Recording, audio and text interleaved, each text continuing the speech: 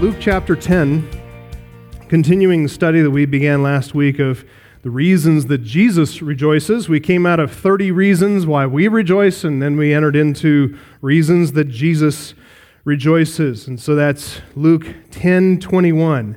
And today is a study in Christology, a deep and high Christology, an understanding of the study of Christ and what the Scripture says the truth is about Christ.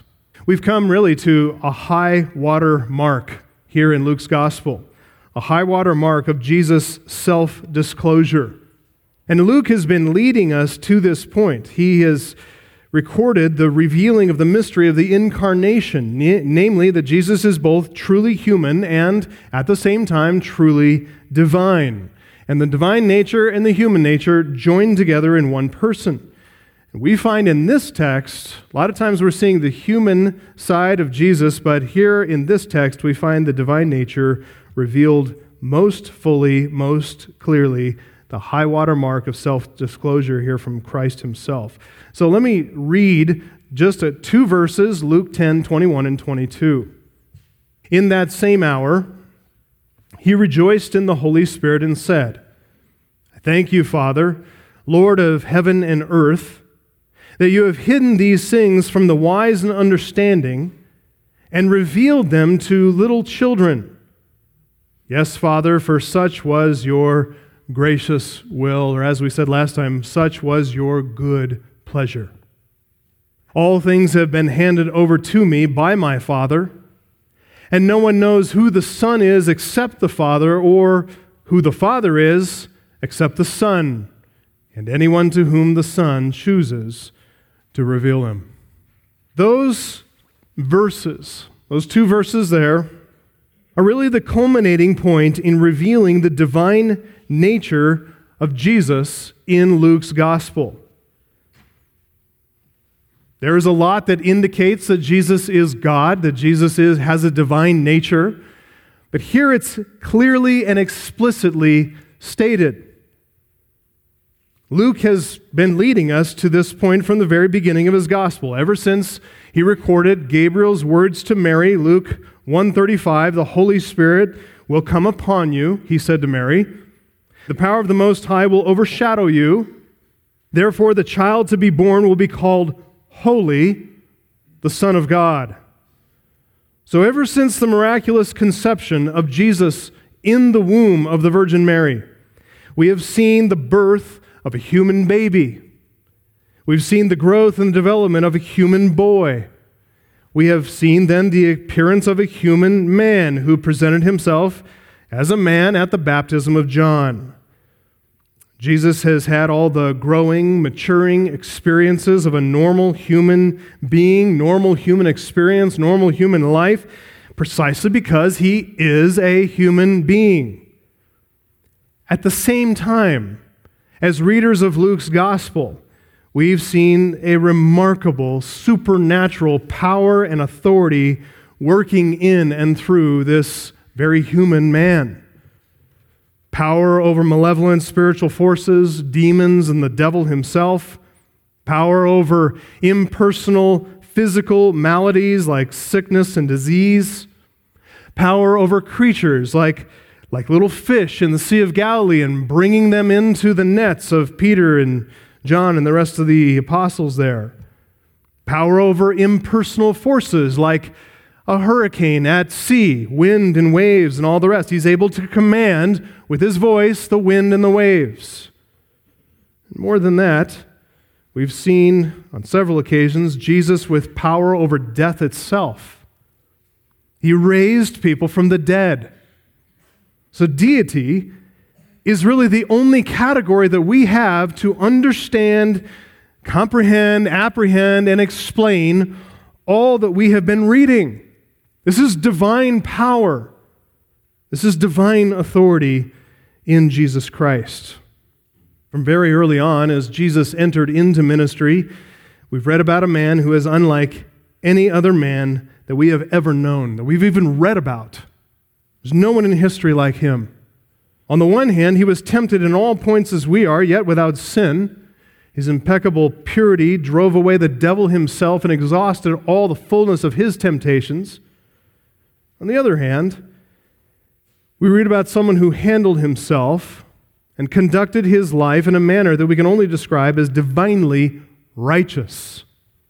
He's been perfectly consistent in all the will of God. He has been flawless, constant in his pursuit of holiness, in doing the will of God, in doing the will of God in the way of God.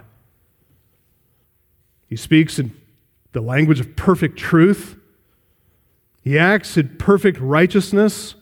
His love and mercy and compassion in perfect harmony with the Lord God of Israel, the one who revealed himself to Moses as merciful and gracious, slow to anger, abounding in steadfast love and faithfulness. And so, confronted with his power and authority, confronted as we are reading this with his moral perfection, when the amazement kind of subsides for just a bit and we're able to think carefully about what this power and authority and righteousness represents, we see and recognize in him the very holiness of God himself. And that raises in our conscience a rather uncomfortable thought, namely the reality of our own sin. The fact that we know in our conscience that we're guilty before someone who is this holy. We're aware of how utterly sinful we are, and in contrast, how utterly righteous he is. And that contrast, it smites our conscience. We're stricken with the thought of our unworthiness and cry out like Peter did, Luke chapter 5, "Depart from me, for I am a sinful man, O Lord." But here, in the text before us, we find hope. We find hope in the person of Jesus Christ. And it's not the way we might expect. Hope that he shows himself to be just like us and us just like him. That's not the hope that we find. In fact, the hope that we find is in exactly the opposite. That we find the gap between who we are and who he is wider than ever. Instead of finding Jesus to be more like us in Luke 10:22, more human, he is human, but we actually find the opposite is true here. The gap widens here between us and him. Any correspondence between us and Christ, which there is a correspondence by our very virtue of being human, we find that humanness is eclipsed here in this text in his infinite and divine glory. If you remember what we studied last time, Jesus has rejoiced in the Holy Spirit. He's been praising God the Father for who God is, for what God has done, and because of why God has done it. That's Luke 10:21. "I praise and thank you, Father, Lord of heaven and earth, that you have hidden these things from the wise and understanding, on the one hand, and revealed them, on the other hand, to little children, babes. Yes, Father, for such was your gracious will, for such was your good pleasure." And we had 3 points that comprised last week's outline. Jesus praising God for who he is, what he's done, and why he's done it.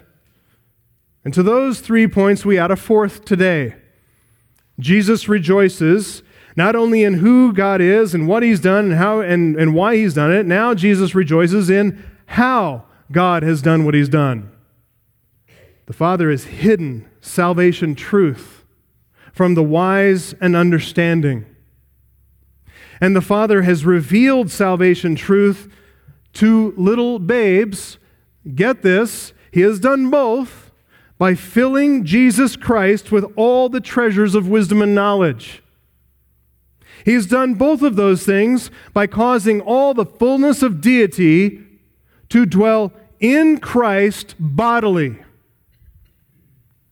He's done both the hiding and the revealing work. He's done the concealing and the revealing in one act, the incarnation.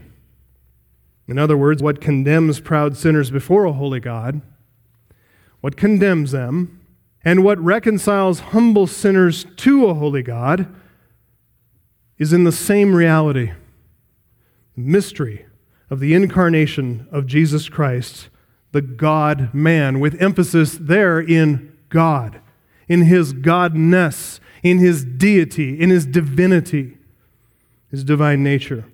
Verse 22 again, all things have been handed over to me by my Father, and no one knows who the Son is except the Father, or who the Father is except the Son, and anyone to whom the Son chooses to reveal him.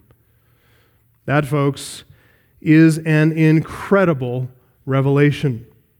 It exposes to us the mystery of the nature of the Godhead, that God is triune, that he is one God in three persons.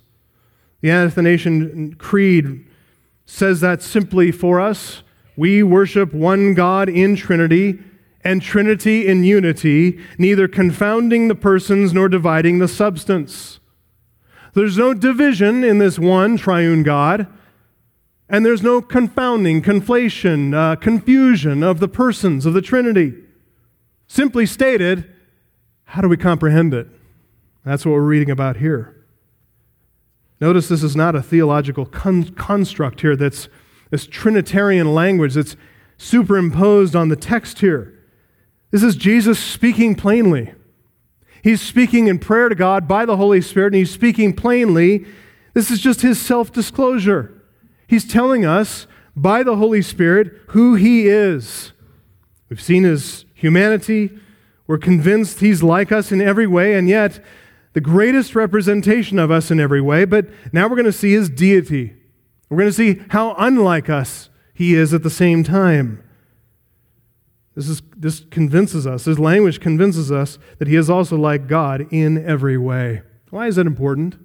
Why is it important that Jesus is God?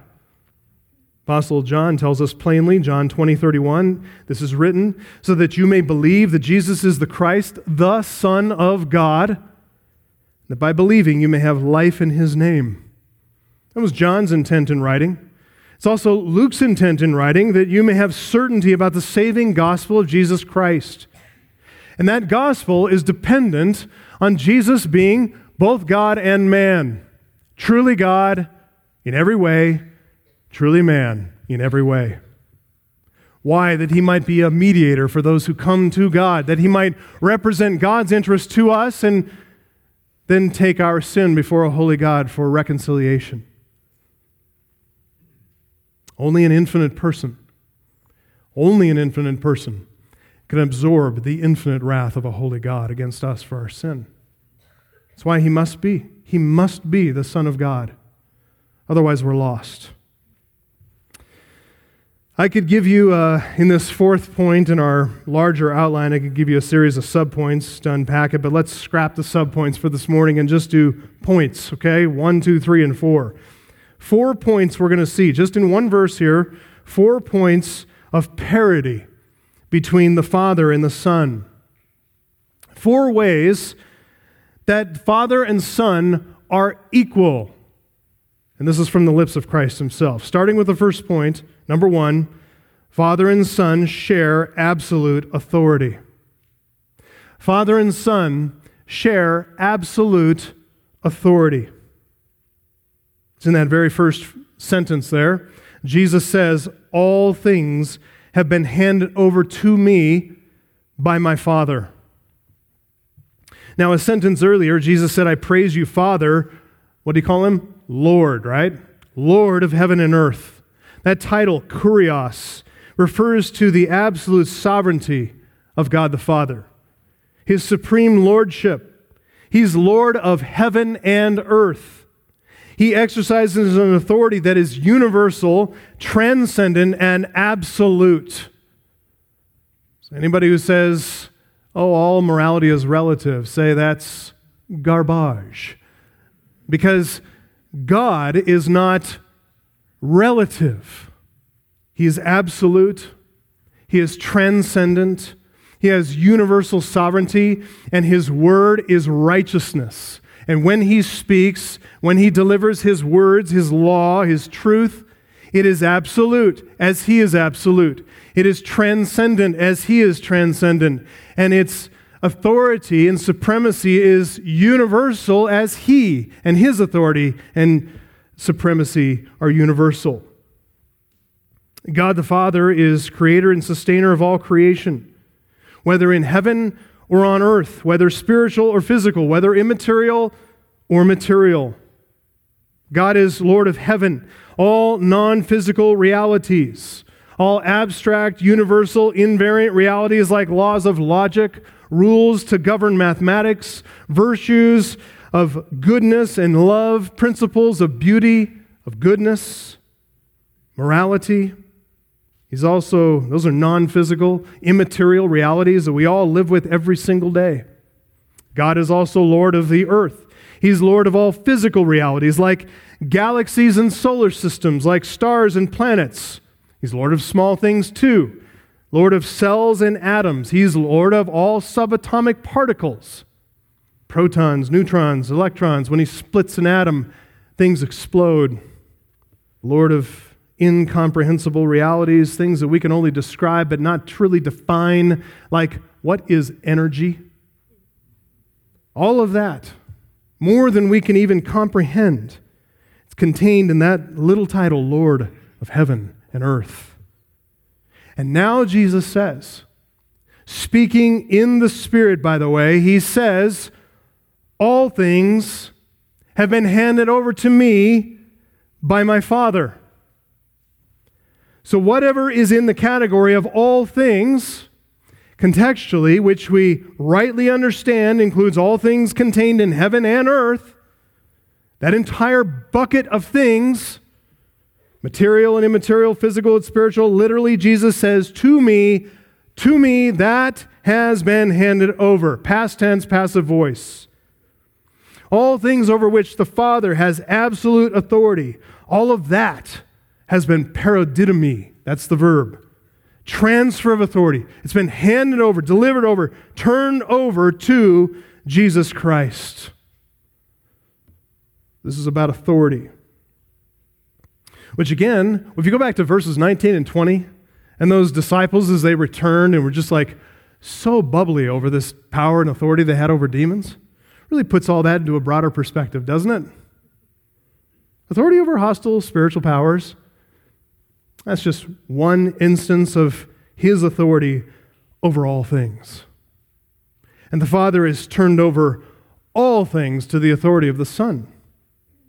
And so when we come to the end of Matthew's gospel, as we do, and Jesus said, Matthew 28:18, all authority in heaven and on earth has been given to me, he wasn't announcing there something new. He referred to what has been established long, long ago. The divine authority of the Son is a matter of divine decree, made in the eternal counsels of the triune God. This is a matter of the divine will from eternity past.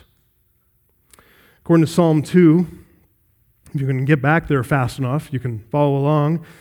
But Psalm 2, God warns the kings of the earth about their rebellion against his authority, and about the rebellion in particular against the authority of the Son whom he has anointed to be king. And in that psalm, in Psalm 2, we hear the voice of the pre-incarnate Son of God speaking. Even before he's come through the virgin's womb, here he's speaking in Psalm 2.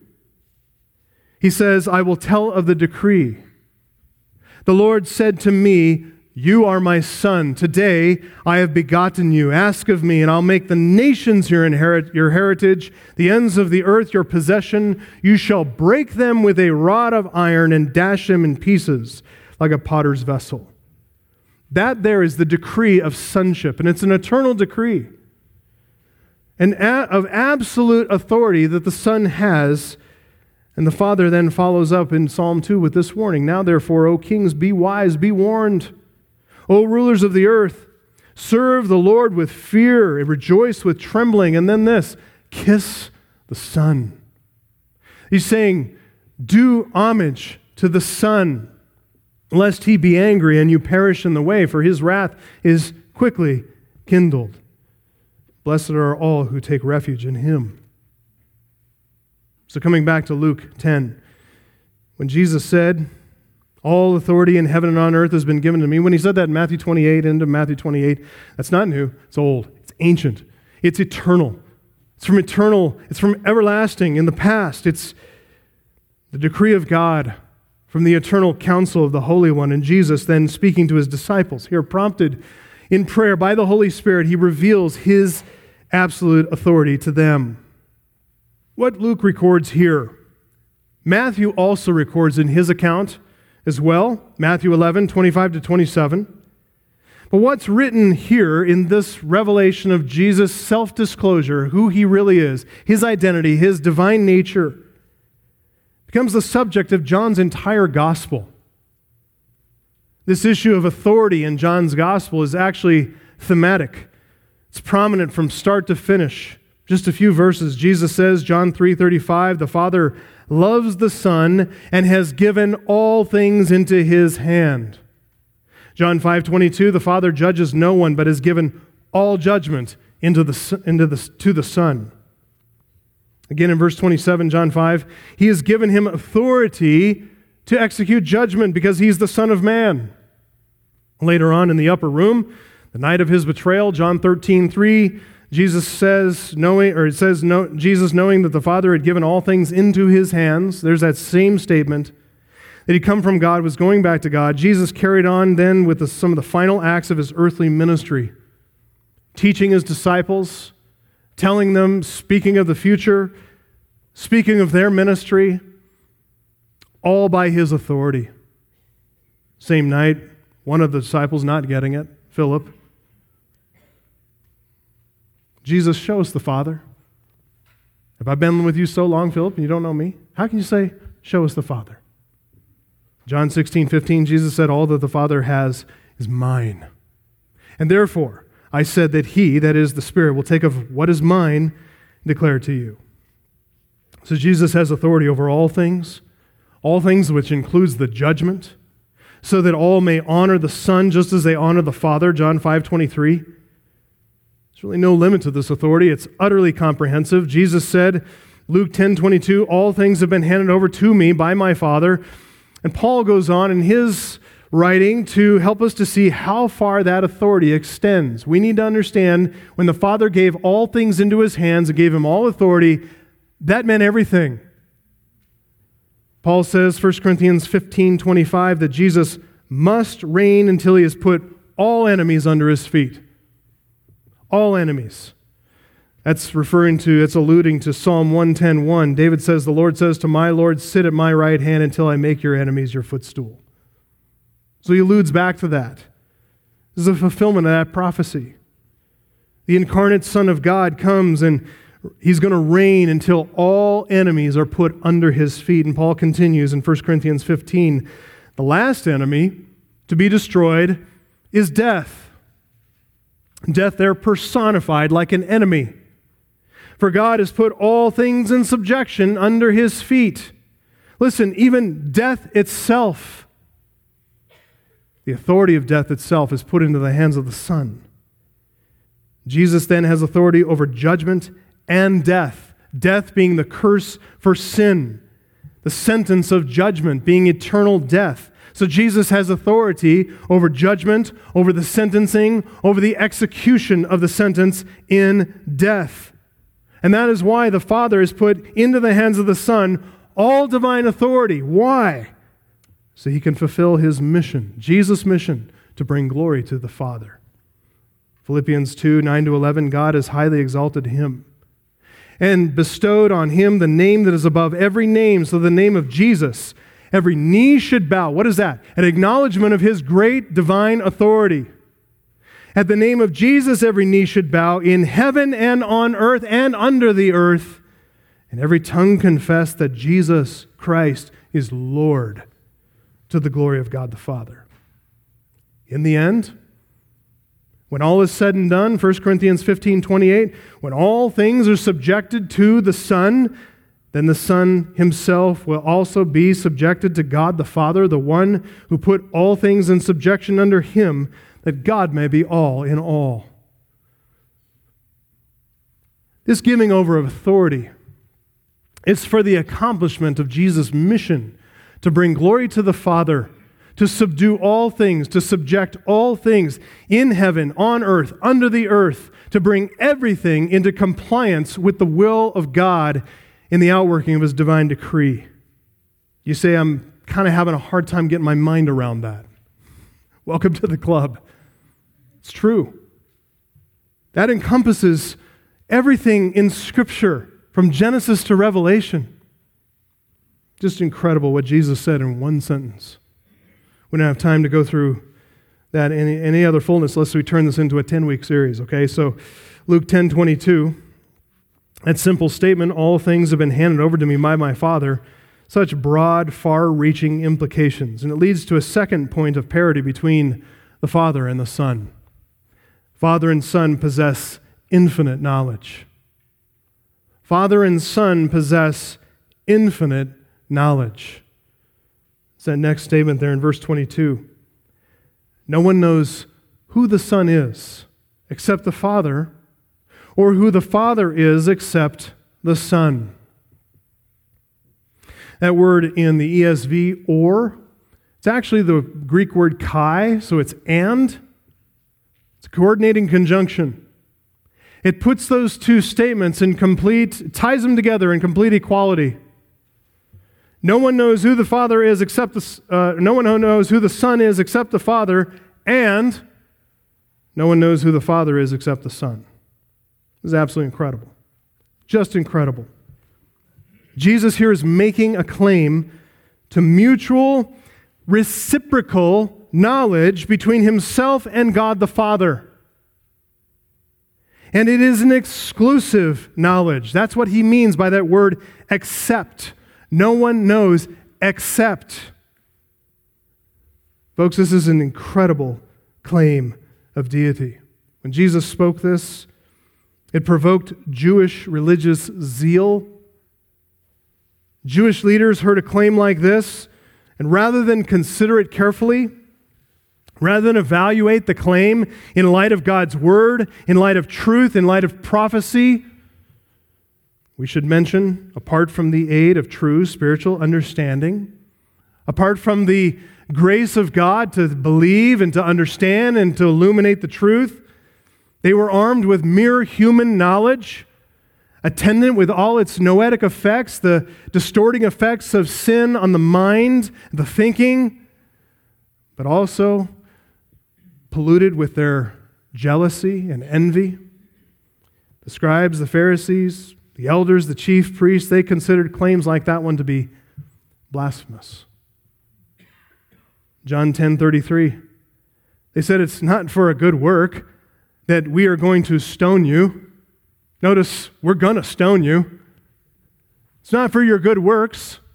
It's not for healing the blind, making the lame walk, curing people of leprosy, raising the dead. Notice they acknowledge his good works. But we're not going to kill you for any of those works of supernatural power, but for blasphemy. Because you, being a man, how can they say that? You, being a man, make yourself God.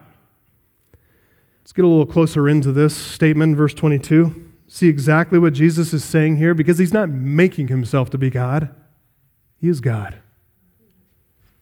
First of all, Jesus is not talking here not just about knowledge, but about exclusive knowledge. No one knows, and then except the Father and except the Son. Consider the bare statement, just subject and verb. No one knows. Not anyone. There is a sphere of knowledge, and no one has access to that sphere of knowledge. Everyone is locked out of it. Let's add the direct objects now. No one knows who the Son is. No one knows who the Father is. So the sphere of knowledge we're talking about here is divine knowledge. So anything having to do with God, Father, Son, who God is, no one has it. No one has it. All is lost, you might think, until we read subordinate clauses. First, no one knows who the Son is, except the Father.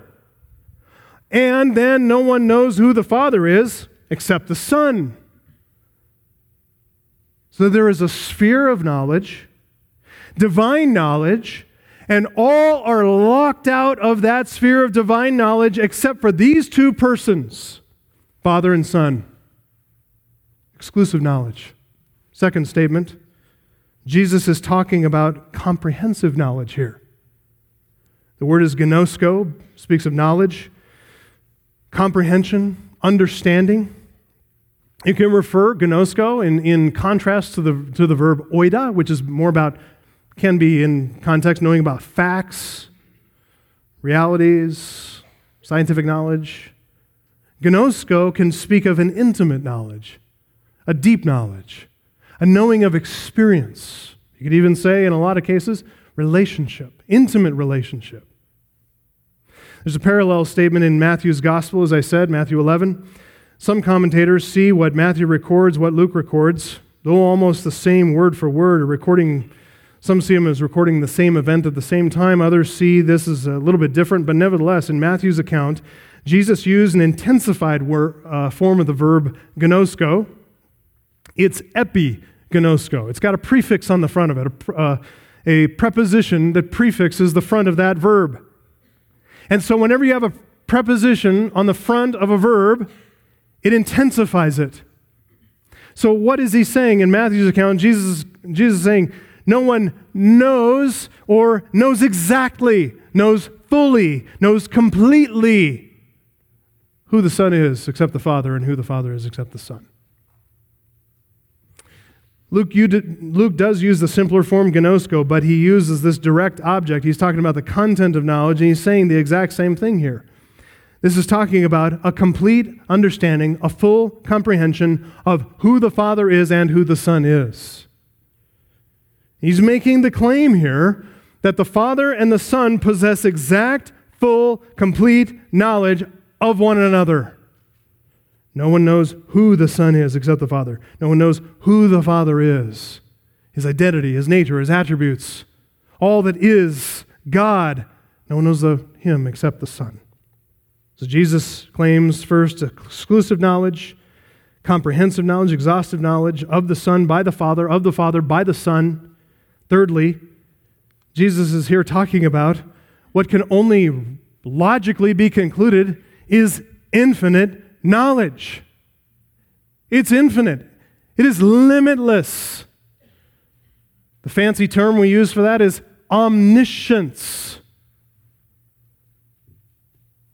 That's the sole purview of deity. By saying no one knows who the Son is except the Father, Jesus is saying that the knowledge of the Son is so infinitely vast that no one except an omniscient Father is able to know it. No one can know the Son except an infinite, limitless Father. Only the Father can comprehend him fully. Only the Father can know him exactly, completely, exhaustively. Only the Father is able to do that because the Father is God. He's omniscient. He's all-knowing. Jesus begins this statement of self-disclosure telling everyone, look, in order to know me fully, you got to be God. Anybody who says that Jesus didn't ever claim to be God, just haven't read their Bibles. They're just not reading. Or if they're reading, they're not reading very deeply. They skim over a verse like this. It's a little bit puzzling to them, and they just keep on moving. The identity of the Son, the essence of the Son is of such a nature that only an infinite God can comprehend it. That's what he's saying. One must possess the essence of deity to comprehend the full knowledge of the Son. To plumb the depths of the knowledge of the Son, one must be divine. And there is only one who is divine, the Father. And he alone it is that has that ability by virtue of divine omniscience, one of his attributes. Conversely, then, by saying no one knows who the Father is except the Son, Jesus is making an identical claim to deity, to omniscience, to perfect knowledge. He's able to know who the Father is in his essence, in his nature, the fullness of his infinite attributes, his blessed infinite perfections. Jesus knows them all because he himself possesses the same essence, the same nature, same fullness of deity. For Colossians 2:9 again, in him the whole fullness of deity dwells bodily. Benjamin Warfield, writing on the person of Christ, refers to this passage and writes this, quote, "Our Lord, speaking in the most solemn manner, places himself in a position not of equality merely, but of absolute reciprocity and interpenetration of knowledge with the Father." That's an important statement. Let me repeat it. Our Lord places himself in a position not of equality merely, but of absolute reciprocity and interpenetration of knowledge with the Father. It is as if the being of the Son were so immense that only God could know it thoroughly, and the knowledge of the Son was so unlimited that he could know God to perfection. End quote. This is essential knowledge that the Father has of the Son. And by essential, I mean the knowledge the Father has by virtue of his essence. By virtue of his being God, he's able to comprehend the Son, and vice versa. The man Josh mentioned earlier, we're going to be getting back into our fall semester of STM, Shepherds, Theologians, Men, where we've been studying theology proper. One of our studies, I don't remember when, how long ago it was, but we were talking about the knowledge of God and the attributes of the knowledge of God. And so I'm going to dig into some of those terms that we studied together, theological terms, see how well you can follow these statements of attributes about the knowledge of God itself. What is the knowledge of God like? God's knowledge is archetypal, that is based on his internal, eternal idea. It's archetypal. God's knowledge is absolutely perfect, has no flaw, no gap, no interruption, no lack. God's knowledge is intuitive, that is, it doesn't require any reasoning. God doesn't have to sit here and make logical implications. He doesn't have to do deductive reasoning, inductive reasoning, nothing. He just knows it intuitively. His knowledge is innate and immediate. It doesn't require observation. It doesn't require learning. It doesn't require, as the process theologians say, it doesn't require a process. For anybody that says God is in process, they're saying God is mutable. They're saying he changes. Listen, there is no hope of assurance and salvation in a mutable, changing God. God's knowledge is simultaneous, which means he sees and knows things at once in their totality. He's not watching history unfold before him like we are. He's not sitting up there with a bird's eye view, so to speak.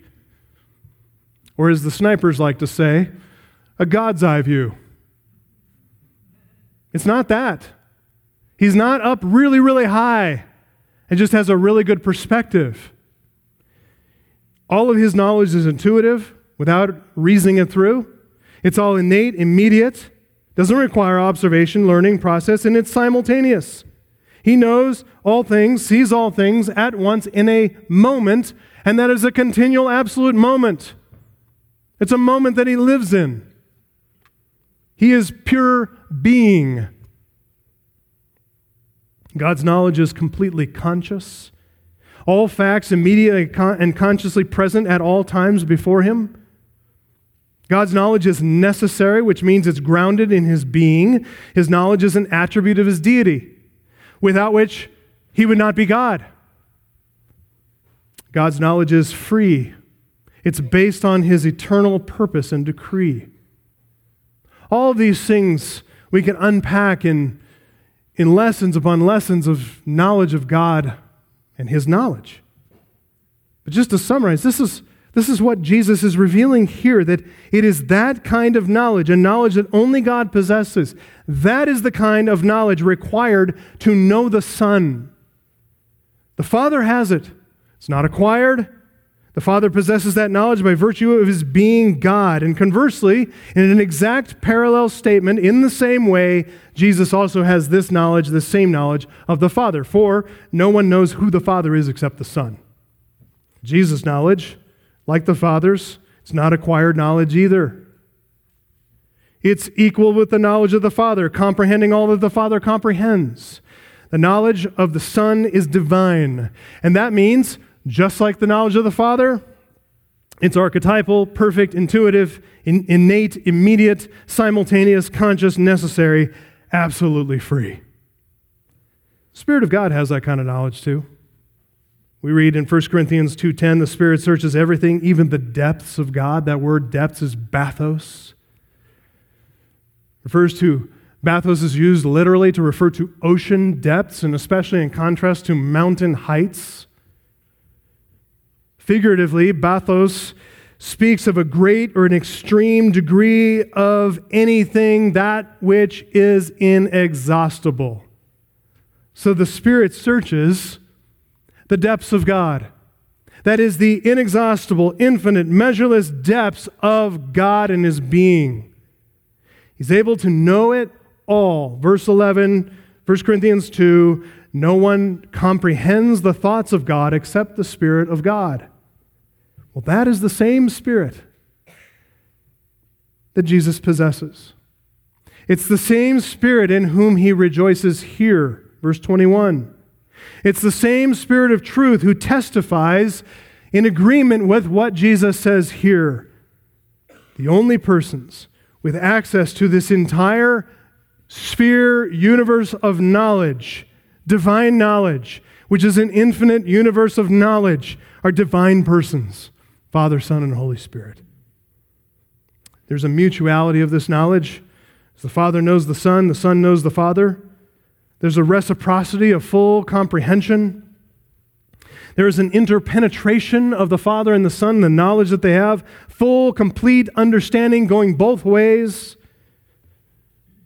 an understanding that none but a divine essence can comprehend. And there is also an exclusivity here, which means the circle is so tight between the Father and the Son that no one is getting in, apart from God's decision.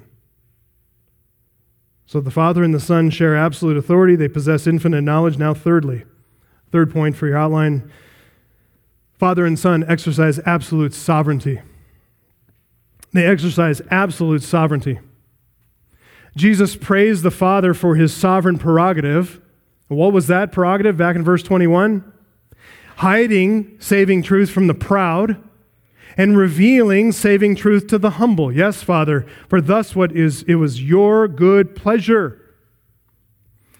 But now, Jesus says the sovereign prerogative to reveal things, saving truth things, has been handed over to him. Jesus claims divine sovereignty. No one knows who the Father is except, or who the Son is except the Father, or who the Father is except the Son, and then anyone to whom the Son chooses to reveal him.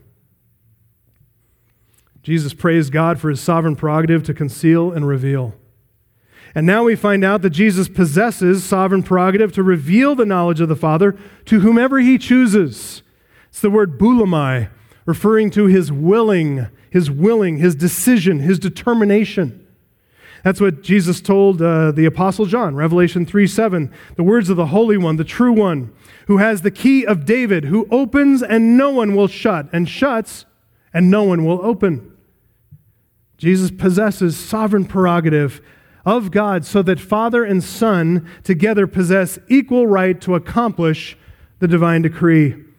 God the Father has chosen, and God the Son executes the divine decree to reveal knowledge of the Father to those whom he's chosen. Amazing claims. Amazing. But we do also recognize these are not surprising claims based on what we've been reading. We've actually been prepared for this by what Luke has written so far. What we're reading now makes perfect sense based on everything we've read, everything we've learned about Jesus in Luke's gospel, we've been prepared to receive him this way. Sharing divine authority, the Son has the right to reveal. Possessing divine omniscience, the Son has the ability to reveal. Exercising divine sovereignty, the Son has the freedom to reveal. Last one, this is what connects these truths to us as guilty sinners, standing before a holy God. Number 4, Father and Son grant knowledge of salvation. What a blessed truth. Father and Son grant knowledge of salvation, regardless of who you are, what your status is in this life, how strong or weak you are, how rich or poor, regardless of where you stand on the social scale, where you intend to climb, whether you've given up climbing, whoever you are and whatever's brought you in here this morning, all ground is level at the cross. Where do you stand before a holy God, even if you have one sin? One. Let's say all your life, there's two. Jesus said all the law and the prophets are summarized in 2 commandments, right? Love the Lord your God with all your heart, soul, mind, and strength, and love your neighbor as yourself. Let's just say, for sake of argument, like the rich young ruler, all these things I've kept since I was young. All these things I've kept. Well, I'd call you deceived. David says, Psalm 51, in sin my mother conceived me. I mean, I've been errant from the womb, David says. Okay, so let's just grant that you're the exception. And like the rich young ruler, you've kept all the law of God perfectly since you just came out of the womb. But you've had one momentary lapse. I mean, it's so small you can't even call it a millisecond lapse in loving God with all your heart, soul, mind, and strength. Let's just suppose. Do you know that one little slip-up, that one inconsistency, is enough to condemn you to an eternal hell? Why? Because God, your Creator, is worthy of all honor. He's worthy of your constant honor. And like everyone, Romans 1, we fail to honor God as God or give thanks. So my friend, join the rest of us in acknowledging you're not special, you're not unique, you're not going to save yourself. You're guilty, like the rest of us. And you need Christ. And you need to bow before him. Don't let pride harden your heart to the reality of what Jesus says here in verse 22. And this point we're about to make, that Father and Son grant the knowledge of salvation, because, my friend, you need salvation. This life is going to scream by. It is like vapor disappearing off the cup of your coffee at Starbucks. It's gone. Jesus praised the Father, verse 21. He said, because you've revealed these things. The verb apocalypto, to disclose, to make known. Apocalypto, to uncover. Specifically here in the context of divine revelation. The Father has revealed these things to little children, to babes, barely able to walk, weak, powerless. And now we see how the Father does that in a direct line of revelation from the Father through the Son by the Spirit to his babes, his elect children. No one knows who the Son is except the Father, who the Father is except the Son, and, by God's grace, and anyone to whom the Son chooses to reveal him. You say, I thought I chose God. Well, you did, but the Son chose it first. Get in proper line. Don't cut. It's not good for you.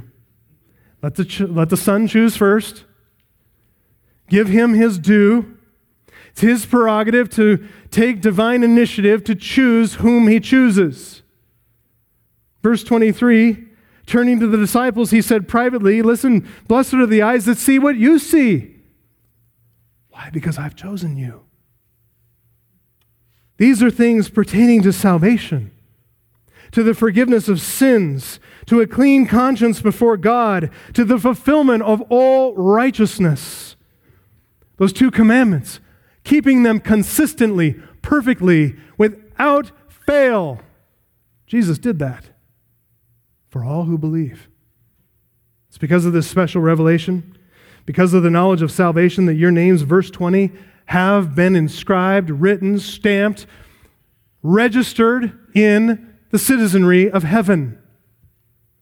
It's what Zechariah prophesied by the same Holy Spirit at the end of Luke 1, verses 77 and 79. Jesus came, why? To give knowledge of salvation to his people and the forgiveness of their sins. Because of the tender mercy of our God.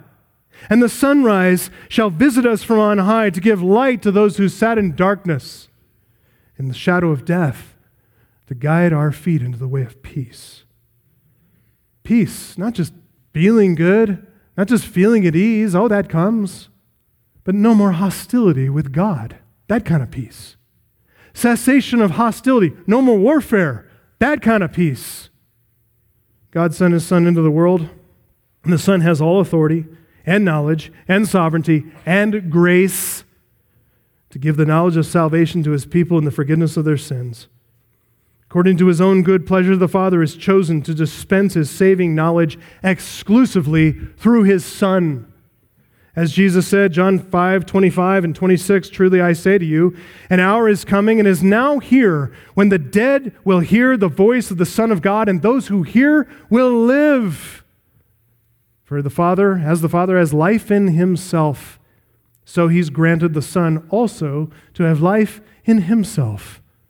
God is the source of all being, and Jesus just made the claim there, he's the source of all being. He's the one who gives life, like the Father gives life. Amazing claims, folks. And notice how understated this is. It's without any fanfare or hype. Jesus just says it. He's on the same level of God, same level. He shares absolute authority. He possesses that same infinite knowledge. He exercises the same degree of sovereignty, and he grants by his own will salvation. Theologian Robert Raymond rightly said, a higher expression of parity between the Father and the Son with respect to the possession of the divine attributes of omniscience and sovereignty and the dispensing of saving revelation is inconceivable. He's right. Listen, no other religious leader in the history of mankind has made these kinds of claims. Even those who are clearly insane or megalomaniacs or manifestly fraudulent people, they don't even say this kind of stuff. They don't claim mutual, reciprocal, exclusive, interpenetrating knowledge with God. I mean, as soon as they say that and it comes out of their mouth, the very next statement proves, nuh-uh. You could tell. No one has made claims like this except the only one for whom they are fitting and appropriate, Jesus, the Son of God. When we come back next week, we're going to have the joy of discovering the implications for us, humble babes who are blessed with new life, with spiritual eyes to see and ears to hear. Verses 23 to 24, for blessed are the eyes that see what you see. For I tell you, many prophets and kings desired to see what you see, didn't see it. Hear what you hear, didn't hear it. You are in an exclusive, privileged position, my friend, if you know Jesus Christ. By the gracious will of Christ, we see, we hear, we understand the knowledge of the truth. It leads to our great salvation. By his amazing grace, we just sang about that. Jesus has made use of his authority for us, his right to reveal. He's made a sovereign choice, and in freedom, he's chosen to reveal saving truth to us, to those who repent of our sins and bow our knee in humility and put our faith in him. It's only by faith in him, this God-man, this incarnate Son of God, that we can be saved. Divine salvation by faith in Christ, by looking at his work on the cross. It's been hidden from the proud, from the wise of the world, who through human wisdom and strength can never, ever find their way to God. With that same salvation, faith in Christ, his cross, it's been revealed to all who humble themselves and believe. So as we said at the beginning, when we see the true identity of Christ, when we bow before his holiness and cry out with Peter, "Depart from us, O Lord, we're sinful people," he raises us up, though. He lifts us up and lovingly assures us that by faith our sins are forgiven. Our judgment has been meted out in his atoning work on the cross. In fact, in Matthew's parallel account, right after he says this, right after this self-disclosure, this equality with God that he professes, and we find one of the most precious invitations in all of Scripture. Jesus said, "Come to me, all who labor and are heavy laden, and I will give you rest. Take my yoke upon you and learn from me, for I am gentle and lowly in heart. You'll find rest for your souls." That invitation is to those who sense that they labor under the cruel yoke of slavery to sin. That invitation is for those who feel the heavy burden of their guilt before a holy God. It does no good for you to say, "I don't have a burden." That's just self-deception. Those who acknowledge that sense of guilt, that sin, the guilt, those who take Christ's yoke of slavery on themselves willingly, eagerly, to learn from this meek, humble-hearted master, they will find salvation rest for their souls.